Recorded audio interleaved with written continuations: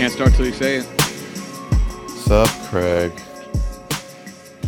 Hello, welcome to today's episode of Juice and the Numbers, your Statistics in Sports podcast. No, your Statistics in Ports. This is the Vote podcast. Art Vandelay? He's importing and exporting. But he's thinking about dropping the importing. We cannot drop Seinfeld references, though. It's that all we have. Forever. Oh, man. And Greg's trying to get in here. You know what? I think we should. All right, you know what? All right, so we're gonna get an impromptu guest appearance from Greg Potempa if he can figure out how to join Discord because he's asking. Greg? Can you guys hear me? Oh, we hear you, buddy. How you doing? I'm good. What's going on? Not much. We're about to talk about baseball Hall of Famers or people who are on the ballot this year.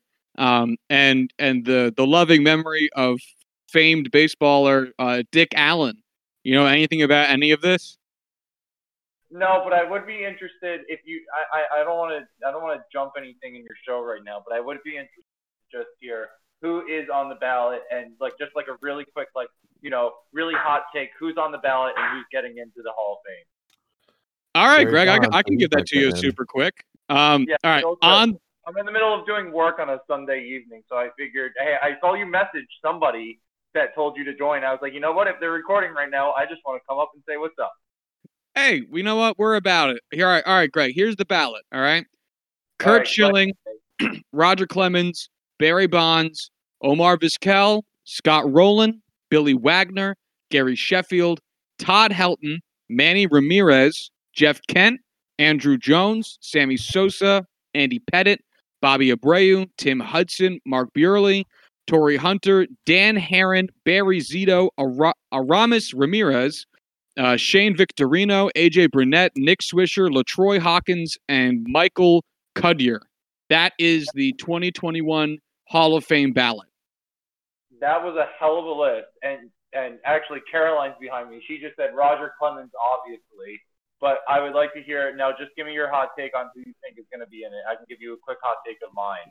Well, Clemens, Schilling, and Bonds, this is all of their 9th years. They've all been held out for various reasons. Corbin and I talked about this on the podcast, I think, last year when we did this. Mm-hmm. Schilling is being held out because he's an asshole, and Clemens and Bonds are being held out because of steroids, which is why they're in their 9th year, even though each of them have over 100 WAR.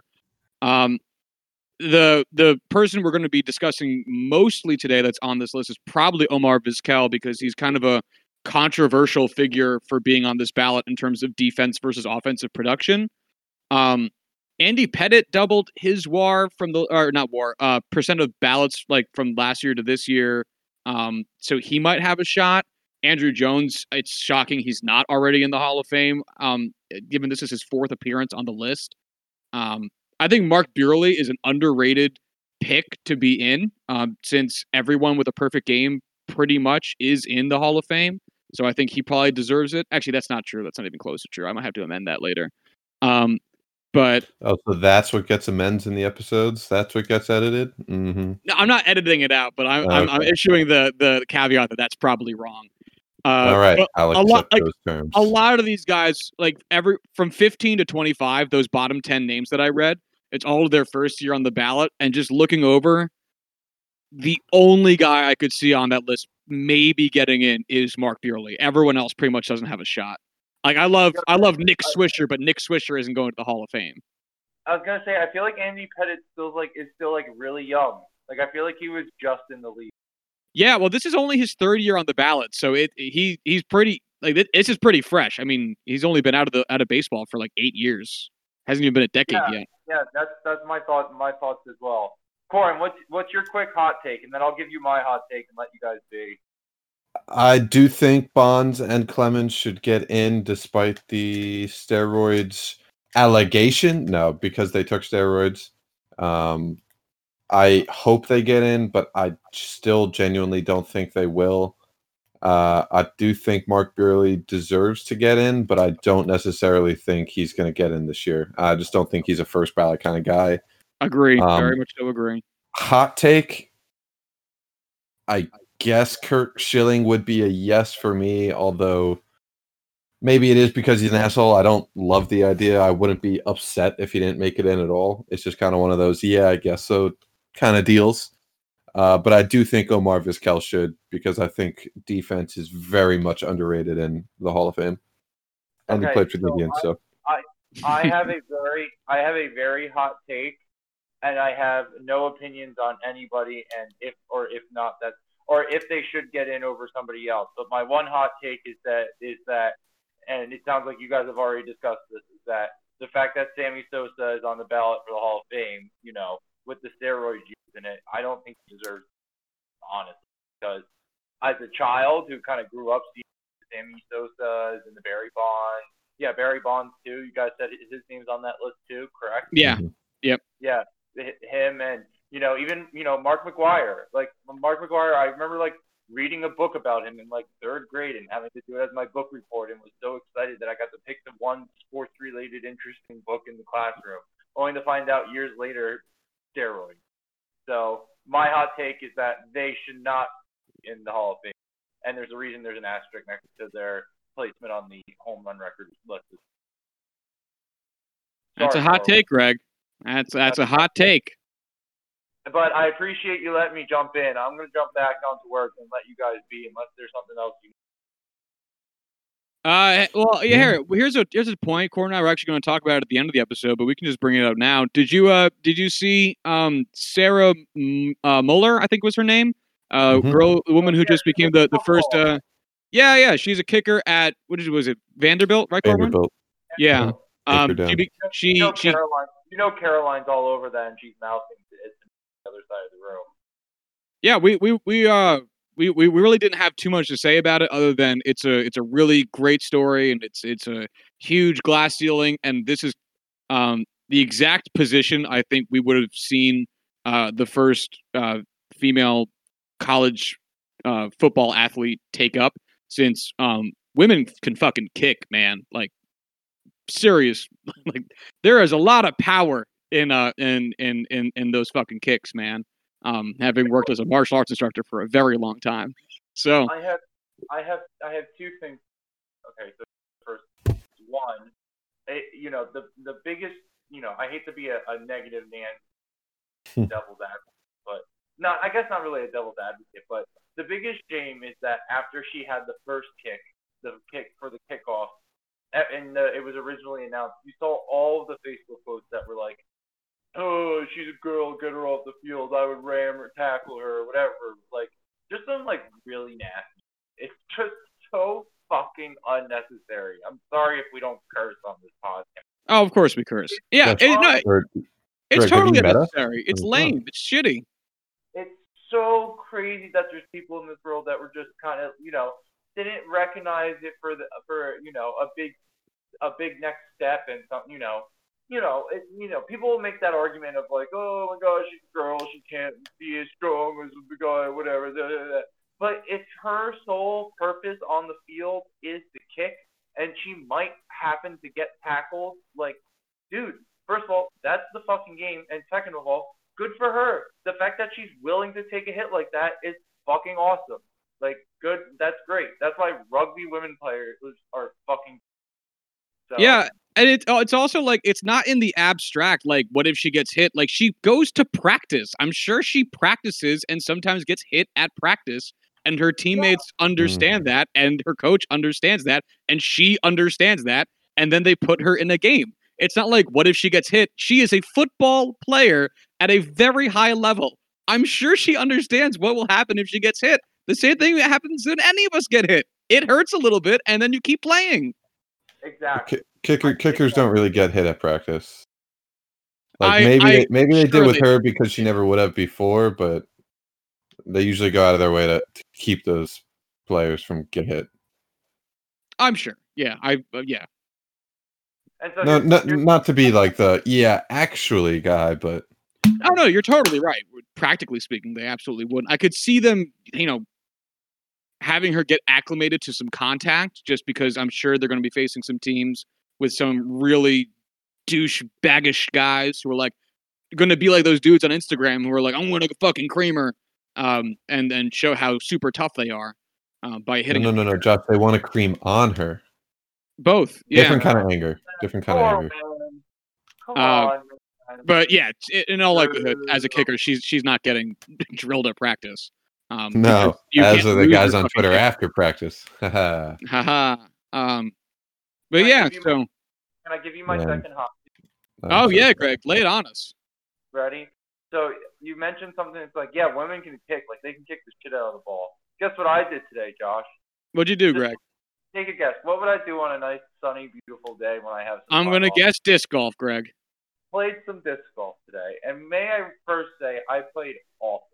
Caroline knows this because I've been grumpy about it since I've been home. But I wanted to say because I played tags where you kind of get grouped up with other people.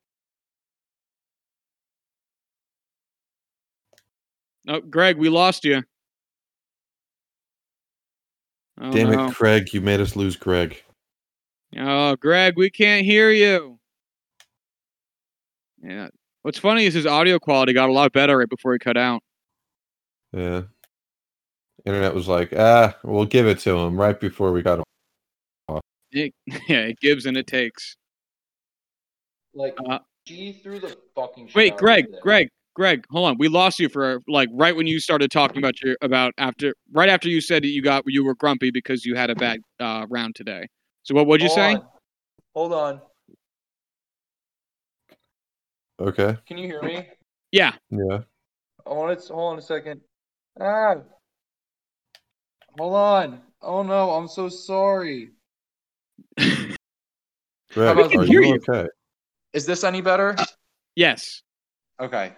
So I was all grumpy, whatever. I had a really shitty day, but I played with this. Did you hear? I played with this woman. Did you hear this at all? No. I played with this woman named Kelly, and she's a little bit of an older woman. You know, not much older. She's got to be like late 40s, maybe early 50s.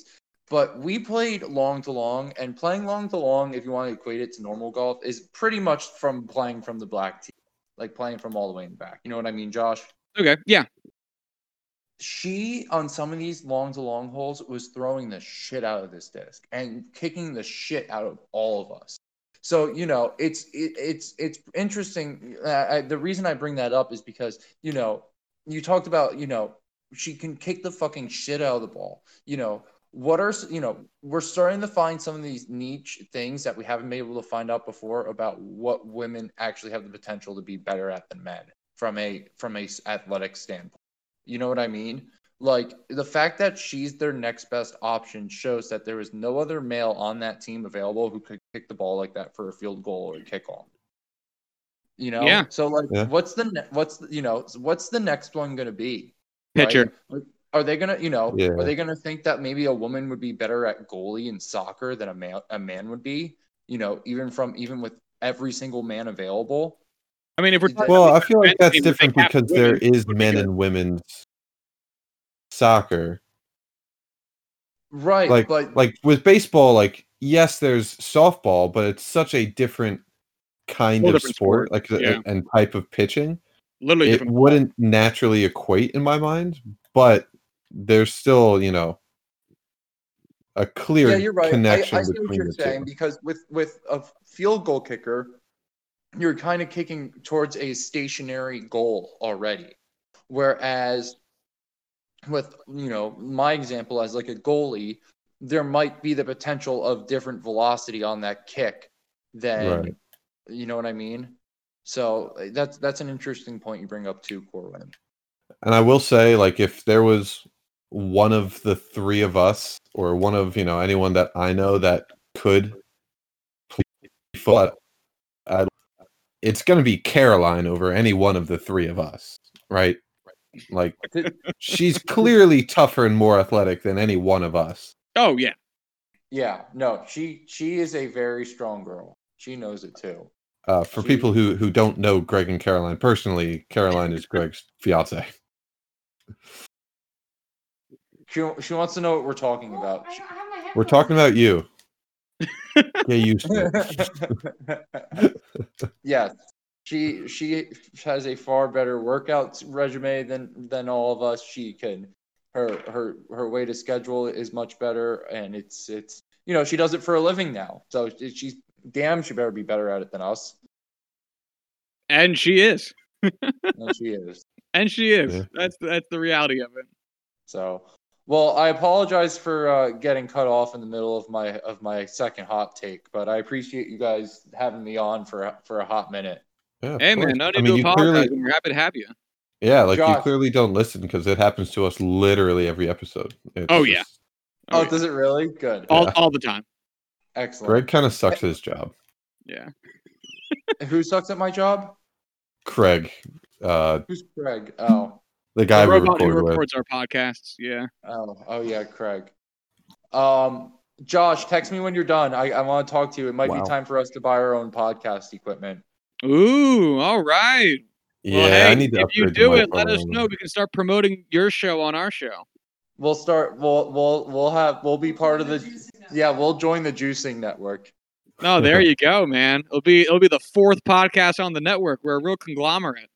And I don't know if you have it. I don't know Watch if out, you John actually Boy, we're have. coming for you. I know, seriously, right? I was watching him the other day, but yeah, we'll be part of the Juicing Network. And if you haven't changed the name of your network to the Juicing Network yet, I think it's time to. We can have our own branded juicers. Our own branded juicers. It's our Yeah, next watch step out, into Ninja. Here we come. It's our next step into the big world. But let me get out of here, so I let you guys be. All right, man. Well, it was good talking to you for a little bit. This was a fun, impromptu, I don't know, chit chat. Yes, I wanted to make up for my last podcast appearance. You can tell you were not high and Googling disc golf equipment this time. Can you edit that part out? No. Bye. All right, bye, Greg. That was fun. You know he is now very worried because you said no. Oh yeah, he's scared. But at the same time, I'm pretty sure everyone at his office knows that he is a very big smoker. Because I don't And think if that not- any. Yeah, and if not, now they do. Listen. Yeah. I highly doubt anybody who's a big smoker is surrounded by people who don't know that they're a big smoker. So, yeah. Hi, all right. Mom. Hey, what's going on, Mrs. Heller?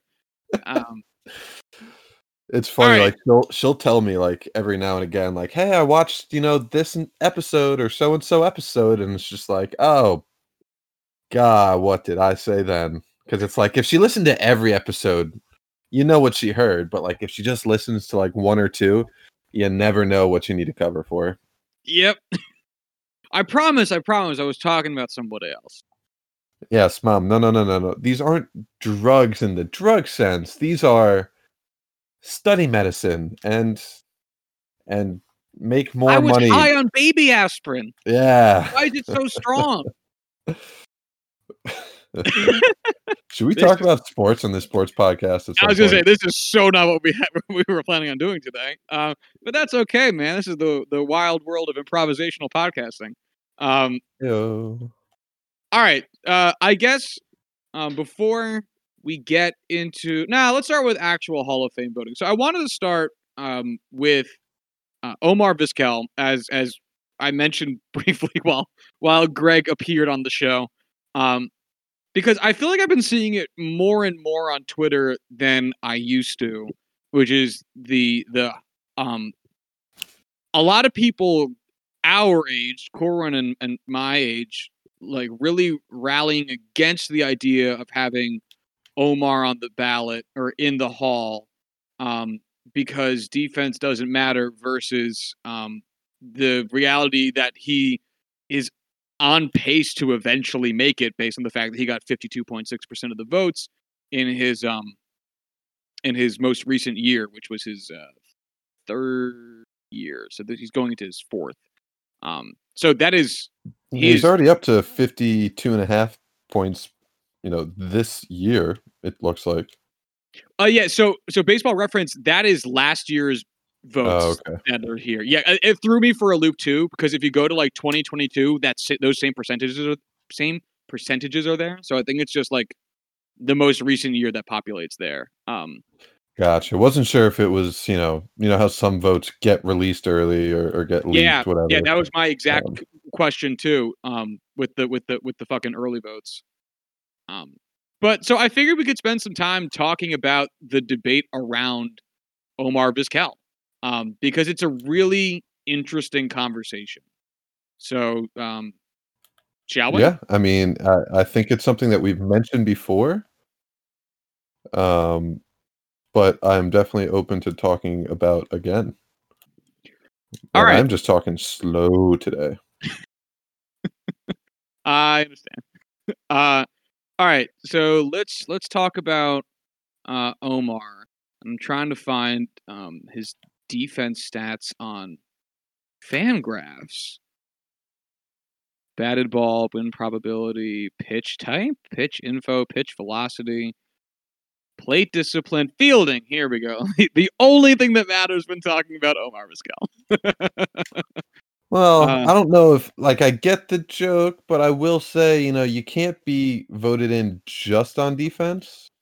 If he was as awful as on offense as, a Chris Davis, I don't think we have the what's the term? This discussion about what am I saying? About him getting into the Hall of Fame, but because, he was able to hit a ball every now and again. It's not that much of a detractor keeping him out on its own. Right. So let's look at where he's at. So first part, let's talk about the offense then, because I think that's the easiest thing to wrap our head around. It's the thing that we talk about on the show the most. It's a thing you probably see on Twitter the most, or on up on chyrons in sports, in the actual baseball games and whatnot. It's what we're used to. Right. So first off, Omar Vizquel played for 24 seasons. He played from 1989 to 2012. And started his career when he was 22. He didn't even start like some 18-year wonderlic. He started at 22 and retired at 45. He was in baseball for a very long time. And actually, I changed my mind. That's where I want to start. The idea of the long career, because there really is something to say about that. And now I'm not saying that this is like everyone who plays over 20 seasons should make the Hall of Fame, because that's goofy and unnecessary. But at the same time, you know what? Let's actually back it up even fucking further. What does the Hall of Fame mean to you? What is the Hall of Fame?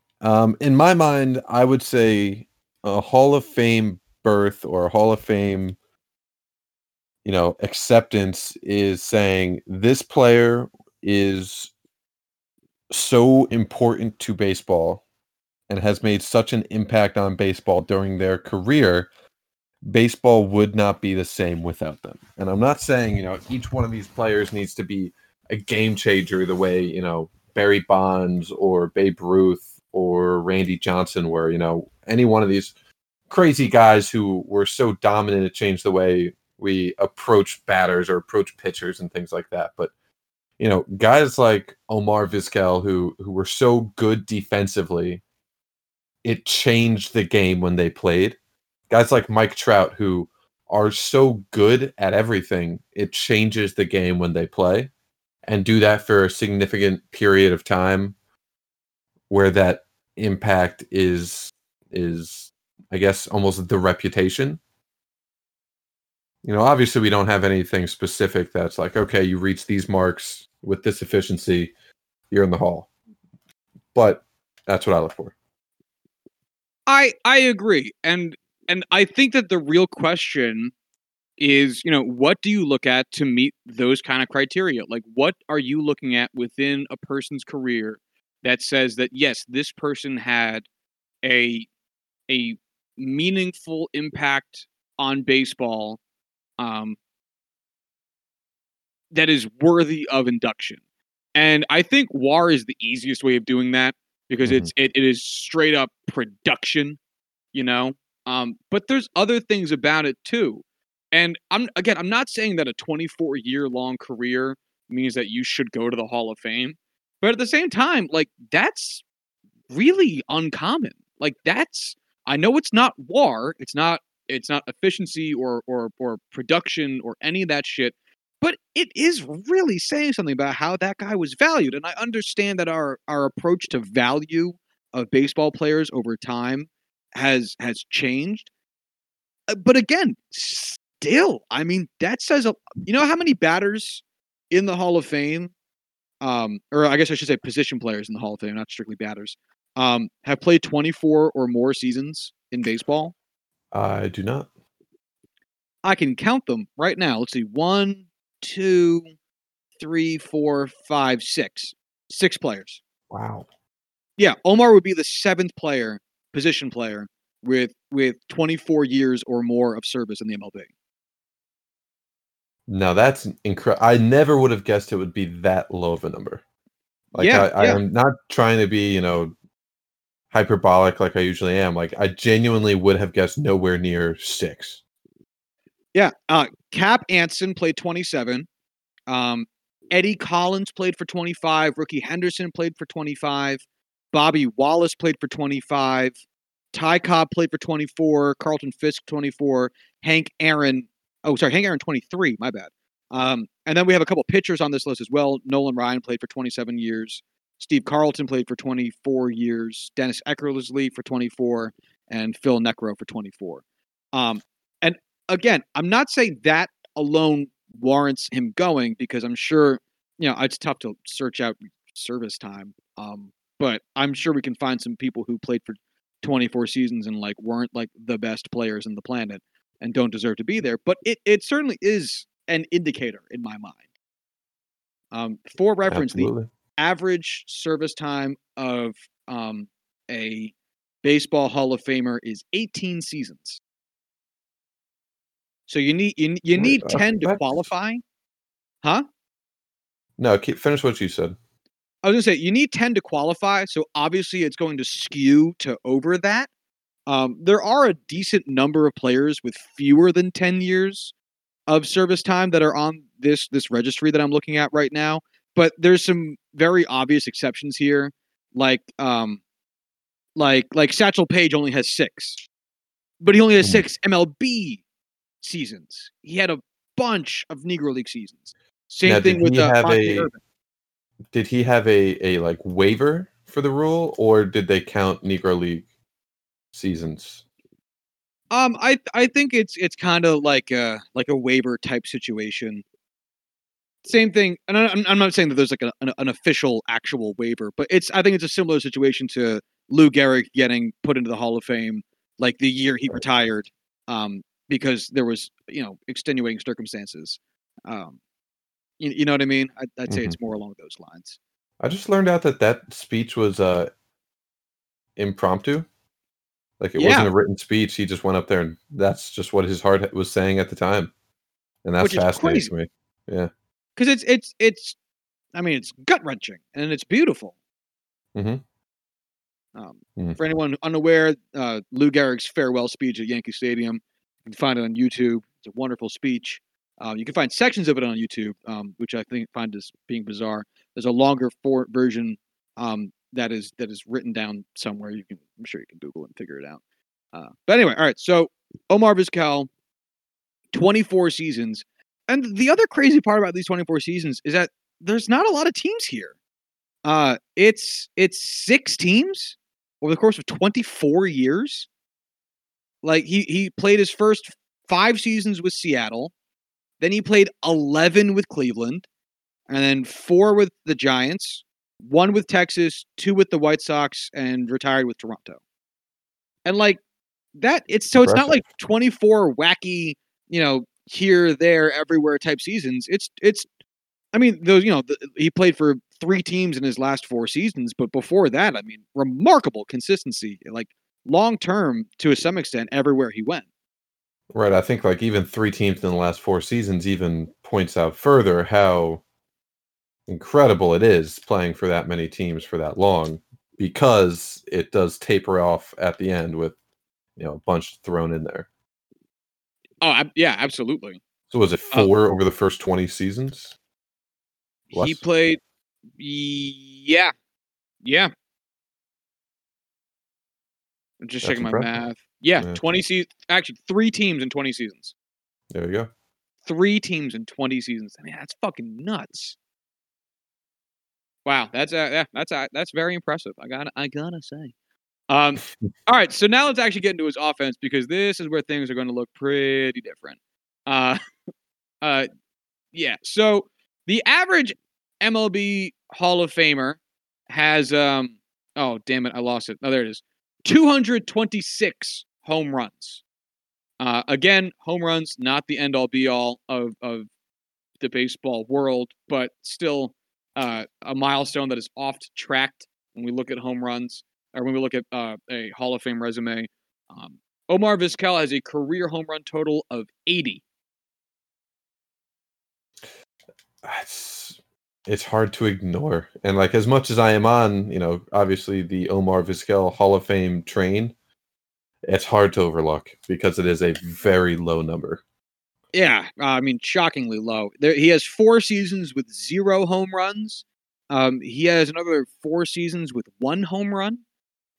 He has 6 seasons with 2 home runs.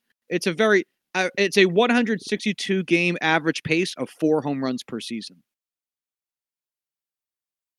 Not what you would want from a top of the order batter, but you have a guy like Andrelton Simmons or these defensive first guys.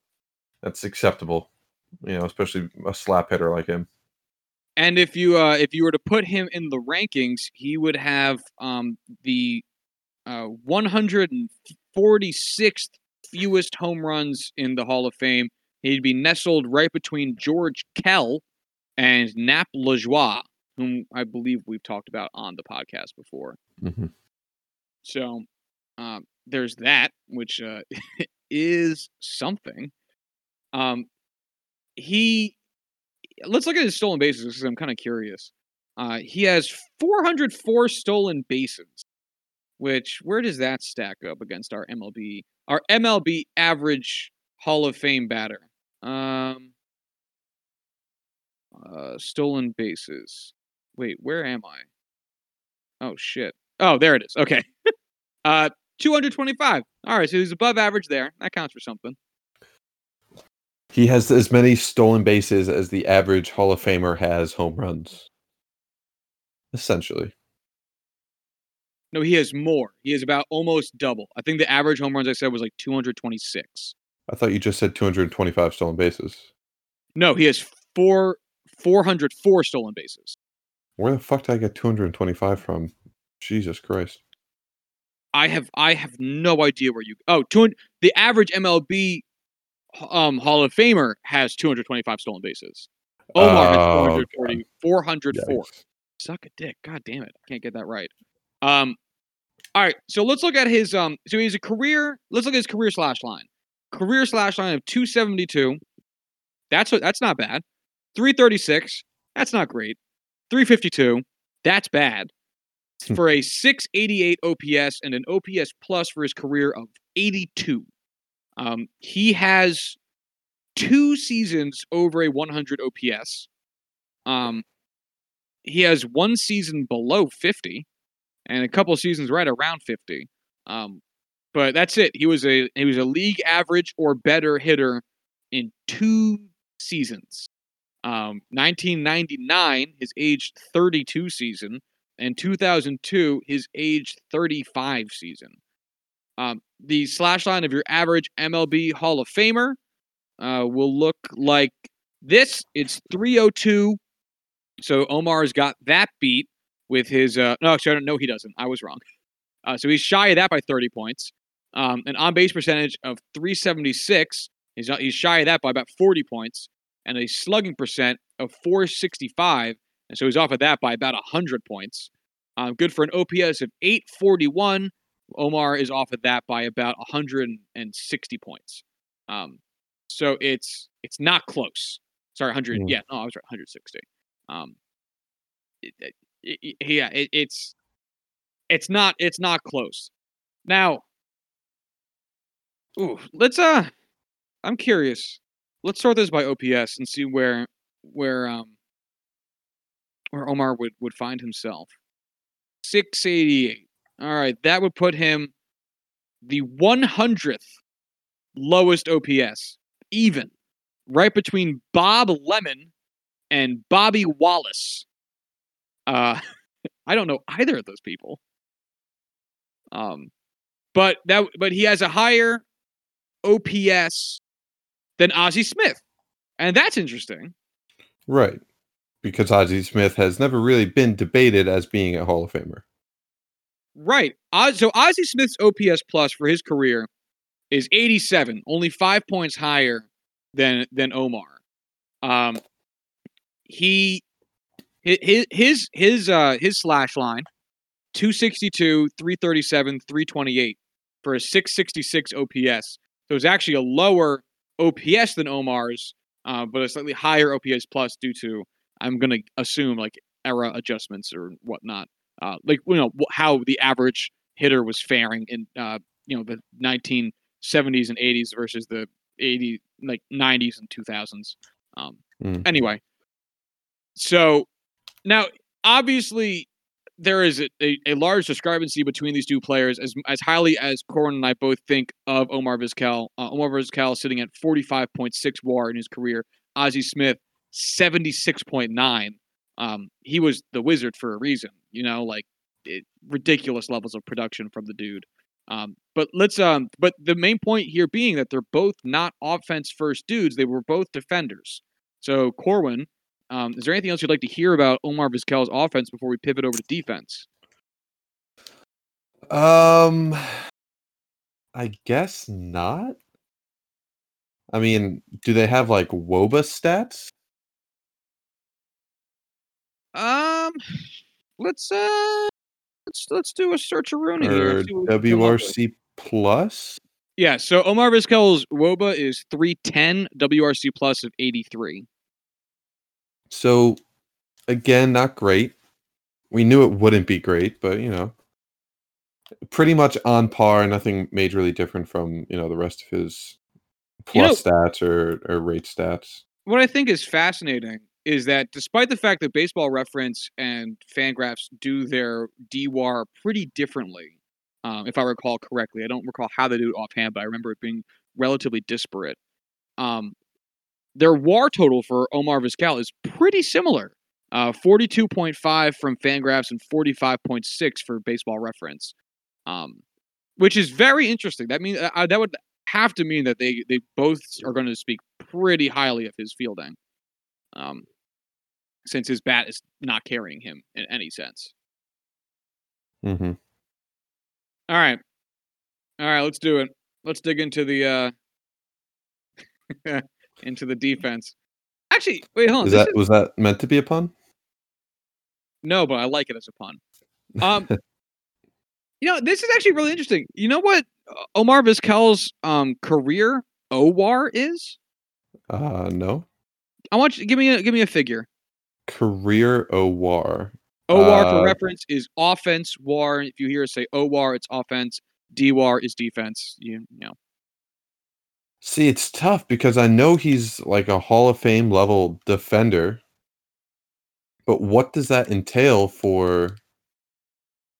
Because we're so used to seeing negative defensive WAR as just being a norm. I don't know where I would think a Hall of Fame level defensive, especially with such a long career, where that WAR would stand. So I don't know whether I should. I don't know. I don't even know how to guess this. His OWAR is 32.9. Yeah, I mean, I can't say that's what I would have guessed, but at the same time, like, I get it. Like, 10 DWAR over career, 15 DWAR, whatever it was, is incredible. Oh, no. His DWAR is 29.5. Really? Yeah. Well, then I just cannot remember numbers today because I'm all over the fucking place. Yeah, so his OWAR is about 33 and his DWAR is about 30. That's pretty impressive. I'm not quite sure where he's losing because obviously those two numbers add up to be more than 60. So obviously, Corey and I have talked about this where Baseball Reference's WAR totals don't seem to ever add up fully correctly, and I have no idea where they lose numbers from. But yeah, I mean that's really impressive. So I'm going to read off also Ozzie Smith's, and I'm going to read off also Derek Jeter's to get a full picture of what our kind of shortstop branches look like here. So Ozzie Smith had a lifetime OR of 48.8. So he's beating out Omar by a pretty handsome amount. That's 16 WAR over 5 fewer seasons. He also beats out Omar in DWAR, 44.2 DWAR to Omar's 29.5. Again, though, this is Ozzie Smith, who's probably the best defensive shortstop of all time. But a guy who got in very heavily based on defense. And I don't know where that DWAR puts him amongst shortstops all time, but I mean, goddamn, like it's impressive. For reference, Derek Jeter, OWAR, 96.3, DWAR, negative 9.4. Wow. I feel like I always forget his stats almost immediately after we discuss them on the pod. Like, we discuss them fairly often, but I always seem to forget exactly how they play out. I know what you mean. Yeah, nothing really added, just, that's how it is. Yeah, it's because his stats are very boring. Like, it's not to say that they're bad, it's just to say that they are boring. Mm-hmm. It's like he had a high batting average. He didn't get a lot of home runs. He got enough that it wasn't like super low, but he didn't get enough that it was like, hey, look at all those home runs. So it's like, eh. For reference, Omar Vizquel ranks 9th all time in DWAR for all players. I thought he'd be higher. Granted, well, that's for all players. That is still incredible, but I guess I would have thought him to be just an ounce higher than 9, even though that's just me being, I don't know what the right term for it is, just out of my mind, thinking that that's any way considered a negative. And if we look at the top 10 being Ozzie Smith, Mark Belanger, Brooks Robinson, Cal Ripken, Joe Tinker, Luis Aparicio, Rabbit Marinville? What the fuck? Ivan Rodriguez. That is the name. It's not. You're right. Ivan Rodriguez, Pudge, Omar Vizquel, and Bobby Wallace. Everybody in the top 10, with the exception of Mark Belanger and Omar Vizquel, are in the Hall of Fame. Which, mightily impressive. Yeah. Mark Belanger has 40.9 career WAR. So that is less than Omar. His OPS plus for his career was 68. I don't think he's getting in. He also, he retired in 1982. So if he's not in by now, he's never getting in pretty much. But the others are like, Brooks Robinson was a lock. Cal Ripken Jr. was a lock. Joe Tinker, I've never heard of before. Luis Aparicio, I don't know either. Actually, Luis Aparicio is basically Omar Vizquel. Hold on. He has a career OPS plus of 82. He has a career WAR of 55.9, which is 10 more than Omar's, but at the same time, who cares? Yeah, I don't know. I think if Luis Aparicio's in there, we should give credit to Omar. Okay. Anyway. Go Omar. Go Luis. Yeah. I'm about it. Where was I going from here? Oh yeah. Let's take a look at his fielding. From baseball, not Baseball Reference, from Fangraphs, because I want to see how we're doing with that too. And they're missing all of his Mariners years and most of his Indians years, and I'm not sure what there is to glean from this if those are out there. So, I guess never mind. Yeah. They really the stats on Omar from not ideal. No, they're very sparse. Damn. It's a shame. We are spoiled with our current players and how readily available the stats are to judge them. Think of how much we're going to have in 10 years, 15 years, It's going to be fucking ridiculous. I'll know when a player's heart rate goes up. Oh my God. Imagine the fucking stipulations that's going to bring. And just the crazy drama and wild speculation. Oh, that's gonna be fun. Yeah, I know. I'm looking. And I'm we all know looking, I'm it's looking coming forward too. to it. Yeah. The more stats, the better, man. Well, we're crazy people, so yeah, well, that makes a lot of sense. Fucking bring it on. So I've read you a lot of numbers from Ozzie Smith and Omar Vizquel and Derek Jeter's here, and the thing, just to make a brief point about Jeter, I love Derek Jeter. I'm a Yankees fan who grew up during the prime of his career. Big Derek Jeter fan. Y'all get it. You've seen the conversations about Jeter from here and elsewhere. He's a very famous guy, and his offense is fine. A career 115 OPS plus. His defense was bad, but looked cool. And he played for a long time. And yeah, he's got the WAR there, but I think part of what the Hall of Fame is about is prestige. And I know that people don't want to think about it that way. We want to be puritists about it because we are an advanced society who can embrace advanced thinking. And again, I'm not convinced Omar should be in the Hall of Fame, but I don't like the dismissiveness about it because Omar's really famous in regards to how well he handles defense. He is the standard by which a lot of shortstops are held in regards to their ability to continue to play while being bad with a bat, because Omar did it because his defense made up so much ground that it was acceptable to play him. He's a guy whose name you'll still hear in broadcasts today.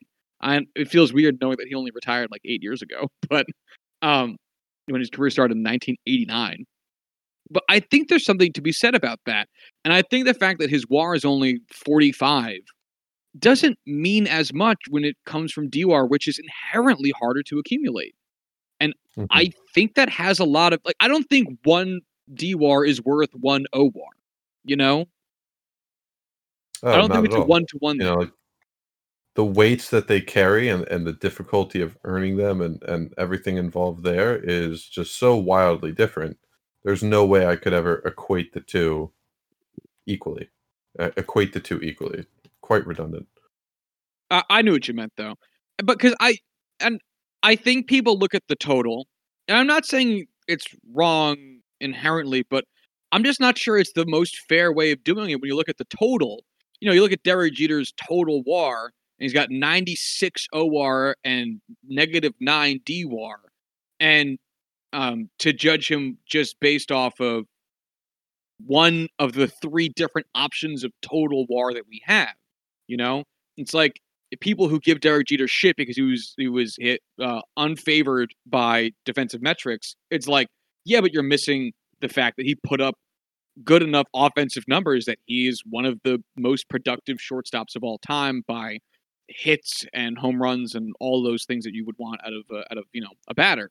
And people that hype him up as being the greatest shortstop of all time miss the fact that he wasn't the world's greatest defender. There's nuance to all of it. And I think that dismissing Omar because he only has 45 WAR or that he isn't the highest DWAR accumulator of all time, pitifully at number 9, is kind of pathetic because I know we all value as fans offense more than defense. I value offense more than defense. I want Gleyber Torres to stop playing shortstop because I cannot watch that man play defense anymore. And I want him to stick around because his bat matters. But at the same time, we're talking about the merits to be enshrined in a meaningful way based on what you did over the course of your career. Defense has to have some value there, especially when you do it at a really high level for a quarter of a century. And, you are known, I know it shouldn't be taken into account, but being the face of not only the largest franchise in baseball, but also of the sport and being that sports ambassador, I definitely would think that has some serious weight in its own right. It's, warrants consideration for the Hall of Fame based off of that alone, being the face of the sport for however long Jeter was. I know it's not, a on the field quantifiable stat, but it means something for sure. It really does. I mean, it really does. And all right, you know what? I'm going to do a really quick exercise because I'm curious. That sounds like math. I don't really do math. Nah, I'm not going to be doing math. Fuck that. I ain't not fucking doing math at 6:00 at night on a Sunday. I love how two guys who basically had math-focused majors both fucking hate math to the extent we do. Well, the thing is, I really like math when I want to do it, but it's like Right. it's like cooking. Like if I want to cook, I fucking love cooking, and if I don't Oh, want to God, cook, yeah. it's a fucking chore. Yeah. Unfortunately, I find that I want to cook far less than I actually have to cook. And that's no fun. That's just being a person, man. You know what I mean? You know, Yeah. that's just doing it. Let me eat out 30 times a week. Let you That's eat not out how many who? meals I eat in a week, but you get the idea. Yeah. All right, hold on. Almost done here. Almost heaven. All right. West Virginia. Let's look at some of the career leaders in other stats and see who's ninth and decide whether or not they should be in the Hall of Fame. Sure. Career batting average. The ninth highest career batting average is held by a man. Oh my God. What are these names? Is held by a man named Dan Brothers with a U. BROUTHRES. Oh my God. Dan Brothers and his 342. Actually, he gives 4 digits to break it down. Is 3.424 lifetime batting average. 3.424? Yes. Okay. He is in the Hall of Fame. Wow, 78.7 WAR. A career Jesus, 171 wow. OPS plus. God damn, Mr. Brothers. Wow. So he played from like 1879 to 1904 and spent most of his career with the Buffalo Bisons and the Detroit Wolverines. Sure. Also spent time with the Troy Trojans, the Boston Reds, the Brooklyn Grooms, the Baltimore Orioles, Naturally. the Louisville Colonels, the Philadelphia Phillies, and the New York Giants. Wait, hold on. Dan Brothers played from age 21 to age 38, 17 years, right? 18 seasons. Uh-huh. He then retired, I guess, and then played 2 games with the New York Giants at age 46 in 1904 after not having played since his age 38 season in 1896. In those 2 games, he had 5 plate appearances, 5 at-bats, no hits, no walks, no runs, no nothing. No strikeouts either. Weird. So non-existent. Yeah, basically, he might as well have not played. Wow, that's hilarious. Wow, that's nuts. So holy shit. Yeah, so he led the league in OPS. In OPS plus. He led the league in OPS plus from 1882 to 1887. Just fucking 6 years straight leading the league in OPS plus. All right, so Hall of Fame baseball player, good at baseball. I get it.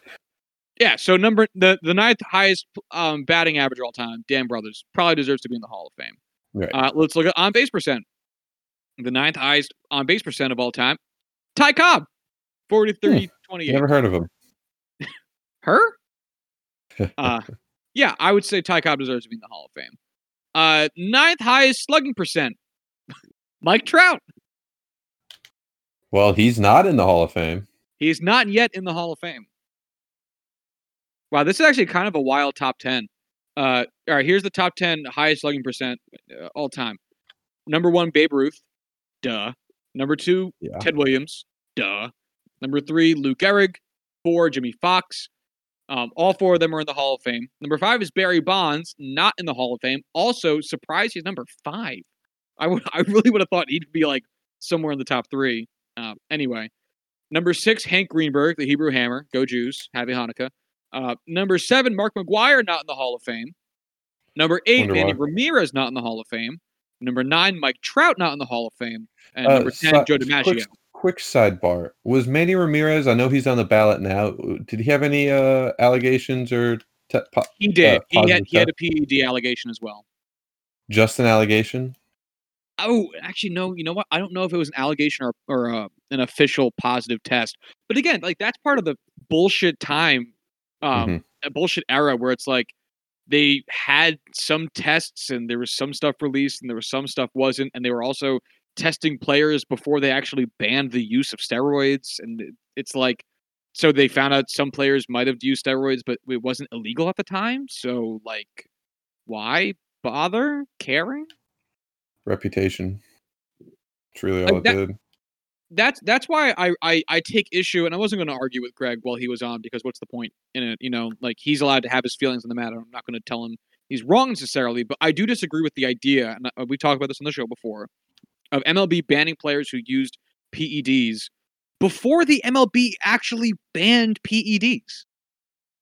How can you retroactively punish somebody for something that was not against the law? By being a, unicratic dictatorship of a sport that has complete control over its players. And is that a rhetorical question? Yes or no. I'm glad you answered it. So, because Manny Ramirez should probably be in the Hall of Fame. Mark McGwire should be in the Hall of Fame. Barry Bonds should definitely be in the Hall of Fame, and Mike Trout will end up in the Hall of Fame. Right. Please don't come out with a fucking allegation, Mike Trout. Please.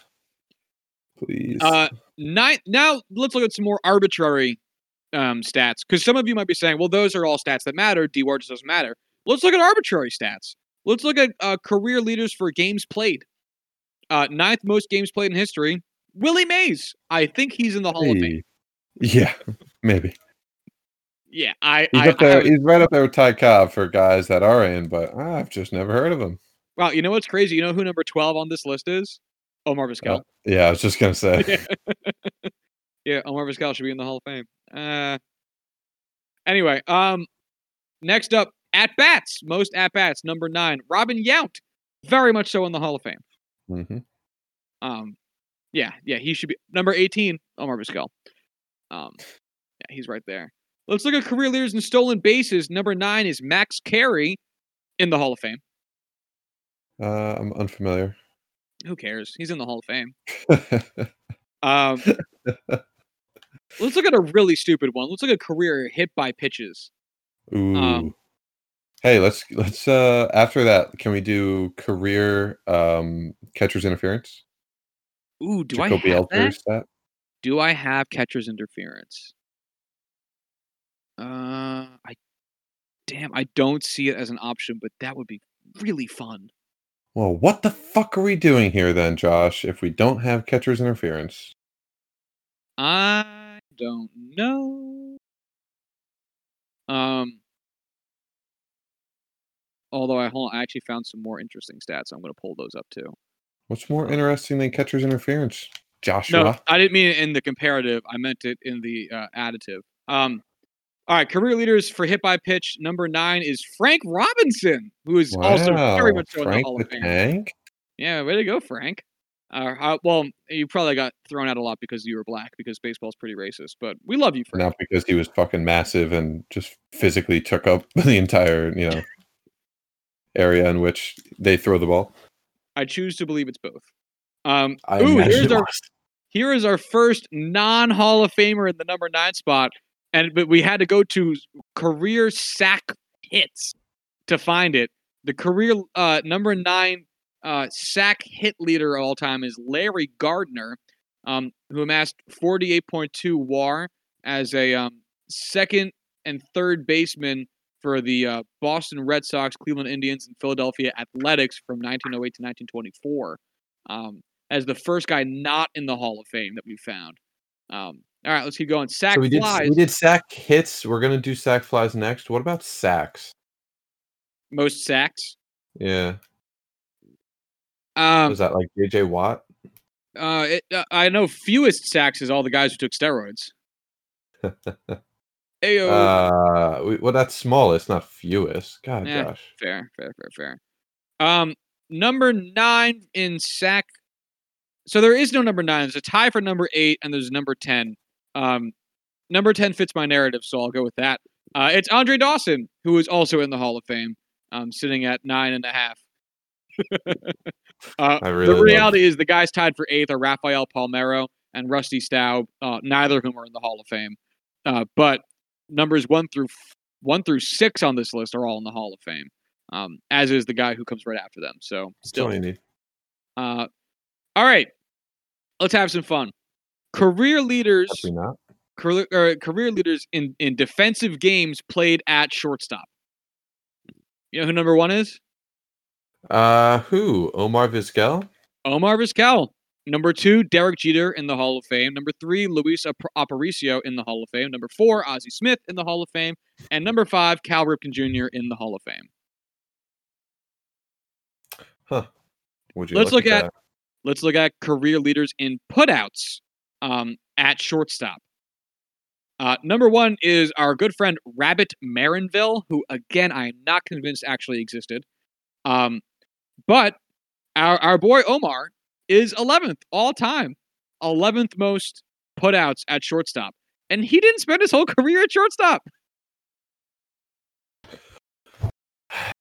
So what you're saying is Omar Vizquel is a Hall of Famer.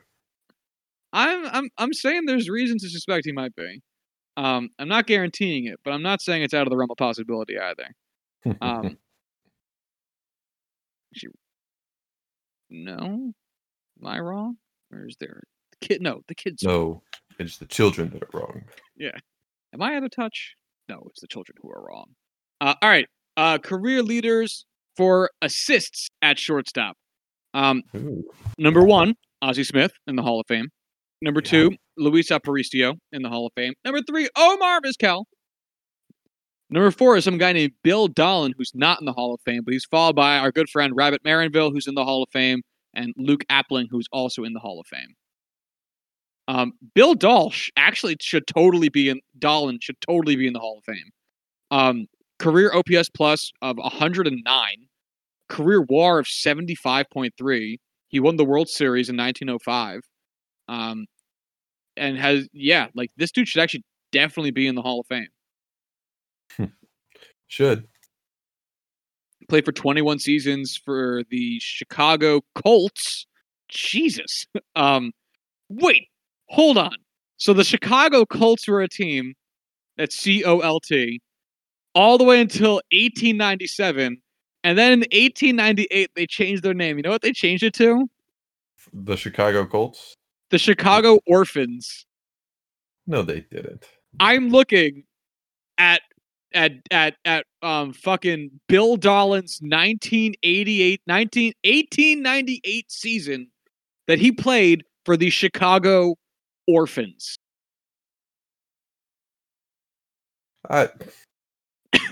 Why? Who thought that was a good idea? Oh my God! You know who he played for in Not their 1899? parents. Hold on. Do you know who he played for in 1899? No. The Brooklyn Superbass. Shut the fuck up. Dude, how are there always more teams I didn't know existed? The Brooklyn Superbass? Then he played for the New York Giants. It's like, all right, I know that one. And then he played for the Boston Doves? That's another new one for me. I don't know that one. And he went back to the Brooklyn Superbass in 1910. That team had some staying power. They were around. What the fuck is baseball, man? Dude, I don't know. I love it. God damn it, I love this fucking stupid sport. This is the Emphasis dumbest on sport. stupid. This is the dumbest fucking sport, and I love it. Anyway, Omar Vizquel, third for career assists at shortstop. Career leaders in errors. I'm just kind of curious about this one. Is our boy Omar? Omar not in the top 10 here. Wow. Impressive. Omar is Not 100. impressive, but surprising. Omar is 149th in career errors at shortstop. Which is great. Yeah. All right. So where's Ozzie Ozzie? Smith? Yeah. 80th. We're on the same page here. 80. Ozzie Smith committed 281 errors. Omar in 5 more seasons committed 183. 100 fewer errors. Wow. Yeah, that's actually really impressive. Damn. All right, career leaders for most double plays turned as a shortstop. Number 1, Omar Vizquel. By a lot. By 140 double plays. Well, I mean, that's kind of his whole thing, right? That was like his signature move. Number 2 is Ozzie Smith, 3 is Cal Ripken, 4 is Luis Aparicio, 5 is Luke Appling, 6 is Derek Jeter, 7 is Alan Trammell.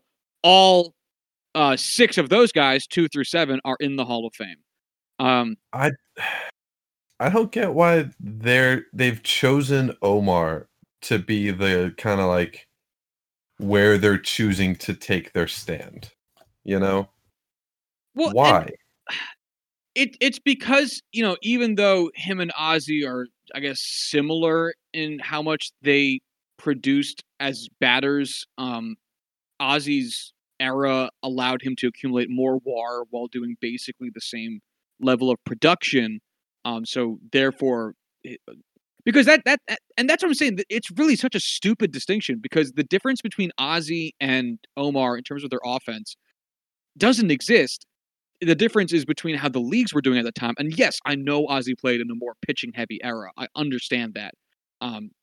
But still, they still put up the same stats. Mm-hmm. And I'm not trying to wash away the effect of the era, but the point is that these are 2 defense first dudes who have so far been top 10 with each other in all the same categories. And we're really going to split hairs on the offense when they were both bad at offense. And we're arguing about who was less bad at offense. That's a stupid point to argue when we're talking about who's going into the Hall of Fame because neither of them are going to the Hall of Fame on their offense. You know? Right. That's complaining about some superstar, offensive guru's defense. It is literally the same argument, but it's almost never had because it doesn't matter. Offense was so good. Right.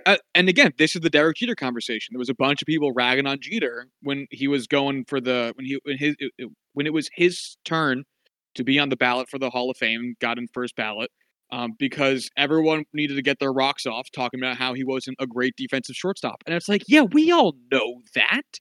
No one's ever debated that.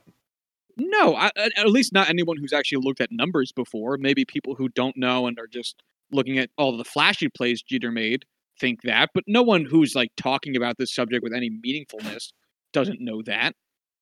We're talking about an offense first player going into the Baseball Hall of Fame largely for his offense, plus some very famous defensive plays he made, even if they weren't, overall impactful towards his D-WAR.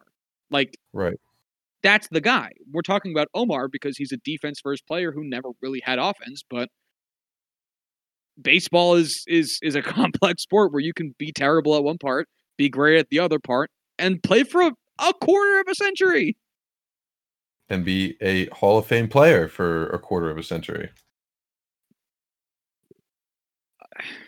Yeah, I mean, baseball's been around for 150 years. I think their anniversary was just a couple maybe last season or this season. It was pretty recent, I want to say. We're about at 150 years. That means that Omar Vizquel has played in over 10% of baseball history. Which, I don't know if you know this, is a lot. Hall of Fame numbers, if you will. I mean, it ain't nothing. Omar Vizquel has appeared in 16% of all MLB seasons. Wow. That's a lot. Wow. That's a huge stat. And that's including a bunch of those weird 1870s seasons that like had 4 teams and only the Reds were professionals and everyone else was an amateur, where like your dentist was playing shortstop. Like, and again, I'm not saying that he is a shoo-in. It's a disgrace it's taking him this long. He absolutely deserves to be in. No, because I don't think anybody, I think very few people absolutely deserve to be in. You know, Mariano Rivera absolutely deserved to be in. Larry Walker, I think, I wouldn't even say absolutely. He deserved to be in, but it's not like on its face obvious to ever. Like Hank Aaron just obviously deserved to be in the Hall of Fame. I'm not saying Omar is one of those guys, but I just don't think that he deserves the dismissiveness around him. Absolutely. I agree with you 100%. Cool. Tight. Okay, Jake. Well, hey man, it's Hanukkah. You gotta get your Jew on. Sandberg, resident Jew. That's all we need, baby. We need more of that. More token Jewish people. I'll take what I can get. You know, there's just not enough Jews on my TV. Touche. All right, so we're gonna let's talk about Dick Allen, who was a longtime first baseman and apparently also third baseman and left fielder, which I really didn't know. I always picture him as being the first baseman. But anyway, longtime first baseman, spent most of his career with the Philadelphia Phillies, spent 1 season with the Cardinals, 1 season with the Dodgers, 3 seasons with the White Sox, and then 1 season with Oakland. He played from 1963 to 1977, his age 21 to 35 season. Over that time, he had a slash line of 292, 378, 534, good for an OPS of 912, a career OPS plus of 156. He won the MVP award in 1972 with the White Sox. His season, you might ask, 308, 420 on-base percentage, a 603 slugging, good for a 1023 OPS and a 199 OPS plus. Holy shit. But yes. How is his defense? In 1972, he had a negative 1.3 DWAR. Over his Get career, him out of the Hall of Fame. Well, he's not in the Hall of Fame. That's the big point of contention. Over the course of his career, he had a 70.2 OR and a negative 16.3 DWAR. I only mentioned since we're kind of talking about DWAR a lot today. Why not bring it up again? But it's also first base, and who gives a shit? Chris Davis. It's all I have. Oh, Chris. You're bad at baseball for seemingly no reason. It's very odd. So Dick Allen is not in the Hall of Fame. And it is a very confusing set of circumstances as to why he's not in the Hall of Fame. Because what I just read to you is a pretty Hall of Fame resume, one would think. You know, here we got a guy, 7-time All-Star, Rookie of the Year winner, MVP winner, 15 seasons, stupid high numbers. I mean, as compared to the average MLB batter Hall of Famer, his career batting average is 10 points lower, which who gives a shit? His career on base percent is literally like base off by 0.002 in the upper. It's the average Hall of Famer is as a 376 career on base percent. Dick Allen a 378, so he's better. Average MLB Hall of Famer a 465 slugging. Dick Allen 534. Good for an MLB Hall of Fame average OPS of 841. Dick Allen 912. I mean, this is a guy who fucking did nothing but mash, and he's not in the Hall of Fame. Why? Like, there has to be some reason why, right?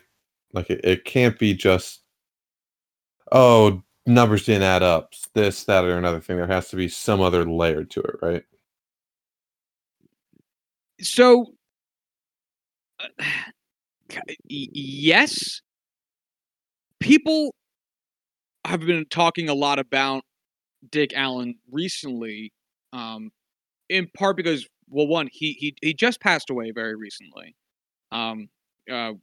He died December 7th. Sorry, like all over the place. So he's been mentioned a lot recently. It just is, in a retrospective, as we consider people who have left us. But he's also been talked a lot about over the last few years because one of the reasons he got omitted from the Hall of Fame at the time when he was on the ballot is because he was often considered a guy who played like Tim Anderson or Fernando Tatis Jr. would. Guys that we are popular in baseball today, who break the unwritten rules. And that was a much bigger deal at the time, I guess. And so he was held out in large part due to, how we look at Curt Schilling? Mm-hmm. Apparently that's how the voters looked at Dick Allen.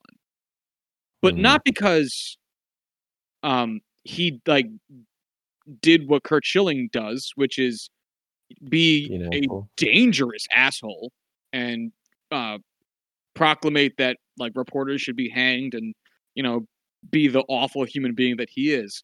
He was viewed in that way by voters because he was just a really big personality. And MLB Hall of Fame voters just didn't like that. We know as sports fans that the sports institutions tend to be older, whiter, and more conservative than the average person in the nation. Because, surprise, surprise, those are the people who are leading the nation. Why would they not be also leading your favorite sports institutions? And they kept him out for those reasons. And we can point to Dick Allen's career WAR is only 58.8 instead of the usual Hall of Fame meter of 60 something, and he played first base, and that's not a very Hall of Fame-y position. But that was never the reason. The reason was that Dick Allen was a very large personality. He was a very black person too, at a time full of upheaval in the nation. Now, this is a guy who started his career in 1963. The nation was in flux in 1963. He retired in 1977. A lot of shit went down between 63 and 77. And he was a guy. Oh, everything, man. Shit, you know what? Shit we're still arguing about today. That's what happened in 1963 through 77. And Dick Allen was a black man who was seemingly doing nothing other than enjoy the sport of baseball, at which he was very good, and people took offense to that. And it seems ridiculous looking at it now because it's if Fernando Tatis Jr. and Tim Anderson and guys like this keep doing what they're doing, playing baseball and seemingly just having fun while doing it, but being good at it for a long time, they're going to make the Hall of Fame and no one's going to think fucking twice about it. Those bastards playing a sport, exceeding and having fun. You fuckers. You can't do that. I want my baseball players to be as miserable as possible. I want them to hit home runs and hate it. Right? That's how they sound. 100%. But if Tim Anderson and Fernando Tatis Jr. and who else has a big personality in baseball today? Who else is a big home run celebrator? Jose Bautista 10 years ago.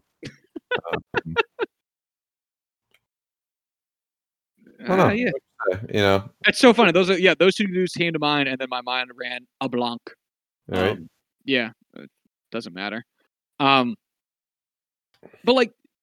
that's basically that's the controversy that was around Dick Allen, and the fact that it's still a controversy, i.e., that the Hall of Fame, or the what do they call the era committee? Adjusting? Yeah, what's that committee called? The fucking I don't know. The committee in charge of putting in players who got overlooked at their time. Oh, the party planning committee, Yeah. The formerly problem known solvers. as the committee in charge of parties. Yeah. They haven't put him in, and you know what they're going to do? They're going to put him in after he died, and that's great, but that's also bullshit. Let the man enjoy it. Let people make the Hall of Fame while they're alive to actually see it, instead of Especially when forcing. they're so deserving of it. Like, one thing for a guy to make it who's, it takes some deliberation to really determine that value, or maybe the value was different back in the day. But when it's a guy who's so clearly deserving of it, what the hell reason do you have for, not doing so? Sorry, cut you off, No, but no, no, no. You do not need to apologize for that because I mean, I'm like, Roberto Clemente made it in the Hall of Fame after he died because he died while he was still playing. Like, there was right. nothing any of us could have done about it. But we're seeing this a lot with like it still pisses me off every time I think about it that Buck O'Neill's not in the Hall of Fame. And that he died before he got to see it. And he was on the ballot in 2006. I think that was the year anyway. And to get in through the fucking old timers committee or whatever the hell they call it, of people who got missed during the time. And this is Buck fucking O'Neill, one of the best players in the Negro Leagues during his playing time. He was the player manager of the Kansas City Monarchs, the most famous baseball team of all time. He was the first black MLB scout. He was the first black MLB coach. He started the Negro League Baseball Museum. I mean, this is a colossal figure in the world of baseball. And they kept him out of the Hall for I have no idea what reason. Makes no fucking sense. That they didn't let a man who devoted his entire life to baseball enter into the Hall of Fame while he was alive to see it. And he's since passed, and he's still not in the Hall of Fame. And if at some point MLB gets its head out of its fucking ass and puts Buck O'Neill in the Hall of Fame, it's going to be too little too late. It's going to, of course, be appreciated. It'll be a great honor for Buck O'Neill's family. It'll give me a reason to reminisce about what Buck O'Neill, a man I never met, means to me as a person. I have a framed Buck O'Neill jersey in my apartment. I have a signed Buck O'Neill picture in my apartment. I love Buck O'Neill for what he did for baseball as a player, as a manager, as a coach, as a black man, and as a historian. I mean, he's literally one of the main voices in Ken Burns' baseball documentary. And MLB can't get its own foot out of its own ass. They do this to people all the time.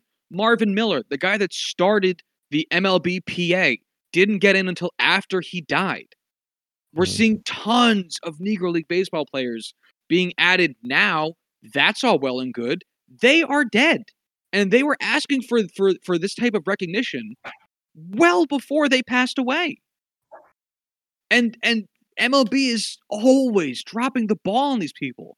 And while, Dick Allen might not be the biggest name of some of the names that I just mentioned, it still matters.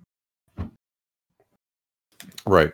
It always will. And it's ridiculous how many conversations we have to have seemingly every single week about how significantly MLB has dropped the ball, or is currently dropping the ball, or is about to drop the ball, because it just seems to be endless at this point.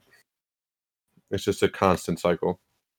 I fucking know, man. And it's so upsetting because, while it might seem like something as minor as, like making the Hall of Fame or not making the Hall of Fame when you had a good career, you can always look back on your career no matter what. I'm not sure what that looks like as a guy who did that. I'm not sure how Larry Walker viewed his career the year before he made the Hall of Fame versus how he looks back on his career after he made the Hall of Fame. I'm not sure if that changes anything to him personally in retrospect versus how he gets to feel being in the Hall of Fame and having that knowledge going forward, But at the same time, it still means something to be validated by the organization that you devoted a colossal chunk of your life to.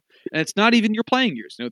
These people who are playing baseball today and who have been playing baseball for the past 70 fucking years probably spent their entire lives before they joined the MLB playing baseball. Like Mike Trout didn't just start devoting his life to baseball at age 18 or whatever he got drafted. He's been devoting his life to baseball since he was 4 or whatever, I'm guessing. Like, getting to the Hall of Fame doesn't just validate your playing time with the MLB, it validates your life mission in a lot of ways, and that the work was worth it. And Dick Allen's never going to get that. And he's never going to get that because MLB is ridiculously stupid when it comes to honoring its most valuable players at a time when it's necessary. And it's ridiculously stupid because it is another reminder that the MLB MLB integrated at a time when it was actually still when it was still really controversial for it to do so, and has never been in front of the ball on race since. Because this is just another reminder of a guy who was held back in a very white sport because he was black, and for like no other reason. Because that's the only reason Dick Allen isn't in the Hall of Fame. And God damn it, if they can't just get out of their own way and be more moral and just going forward to keep me from having to shit on my favorite sport, it is ridiculous. It's indefensible. Like, it really is. Like, there's no reason for any of this. There's no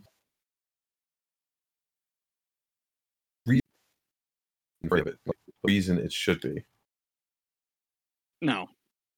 And I look forward to this next Hall of Fame season because I'm sure we're going to see Dick Allen get a little bit more recognition from the league, which I will always take and which will be greatly appreciated, but is still just it's still gonna upset me, and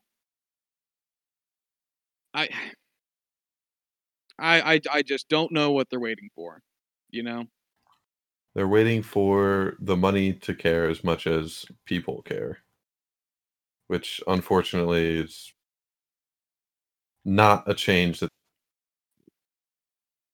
going to overnight. Well, I feel like it can happen overnight. I just don't think it will, because why would they? Why would they make that active change without being pushed to do so?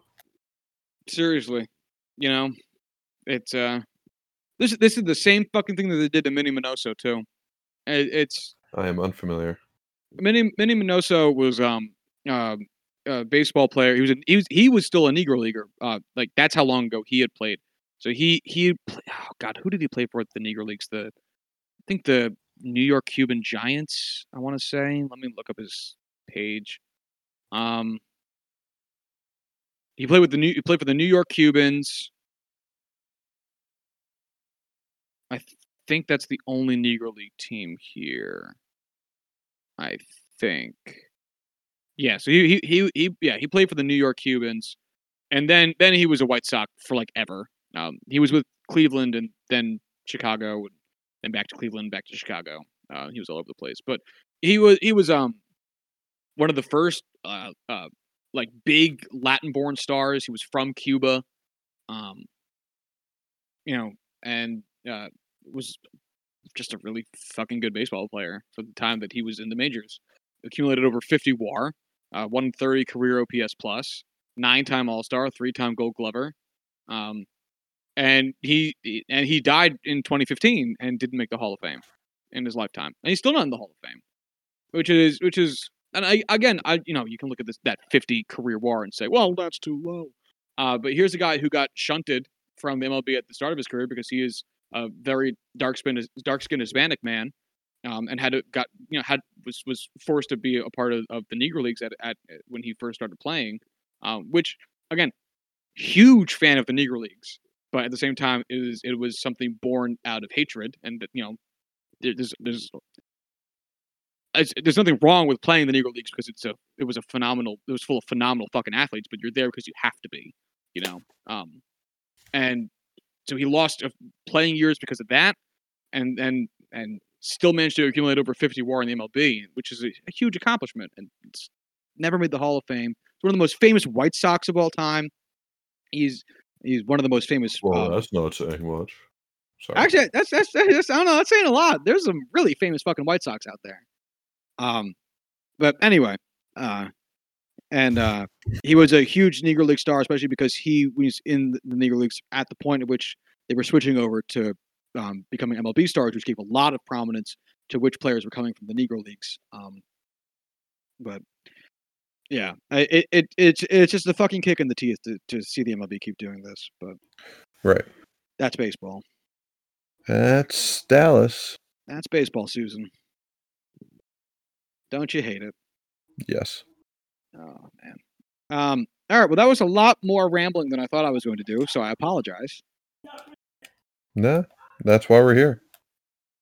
So we didn't get to talk about Mark Buehrle's case for the Hall of Fame, including his perfect game. We'll try to get to that. We have plenty of time before the voting happens, and we'll obviously keep it updated after the voting comes in, which should be in like a month or two. I think it's like late January, early February.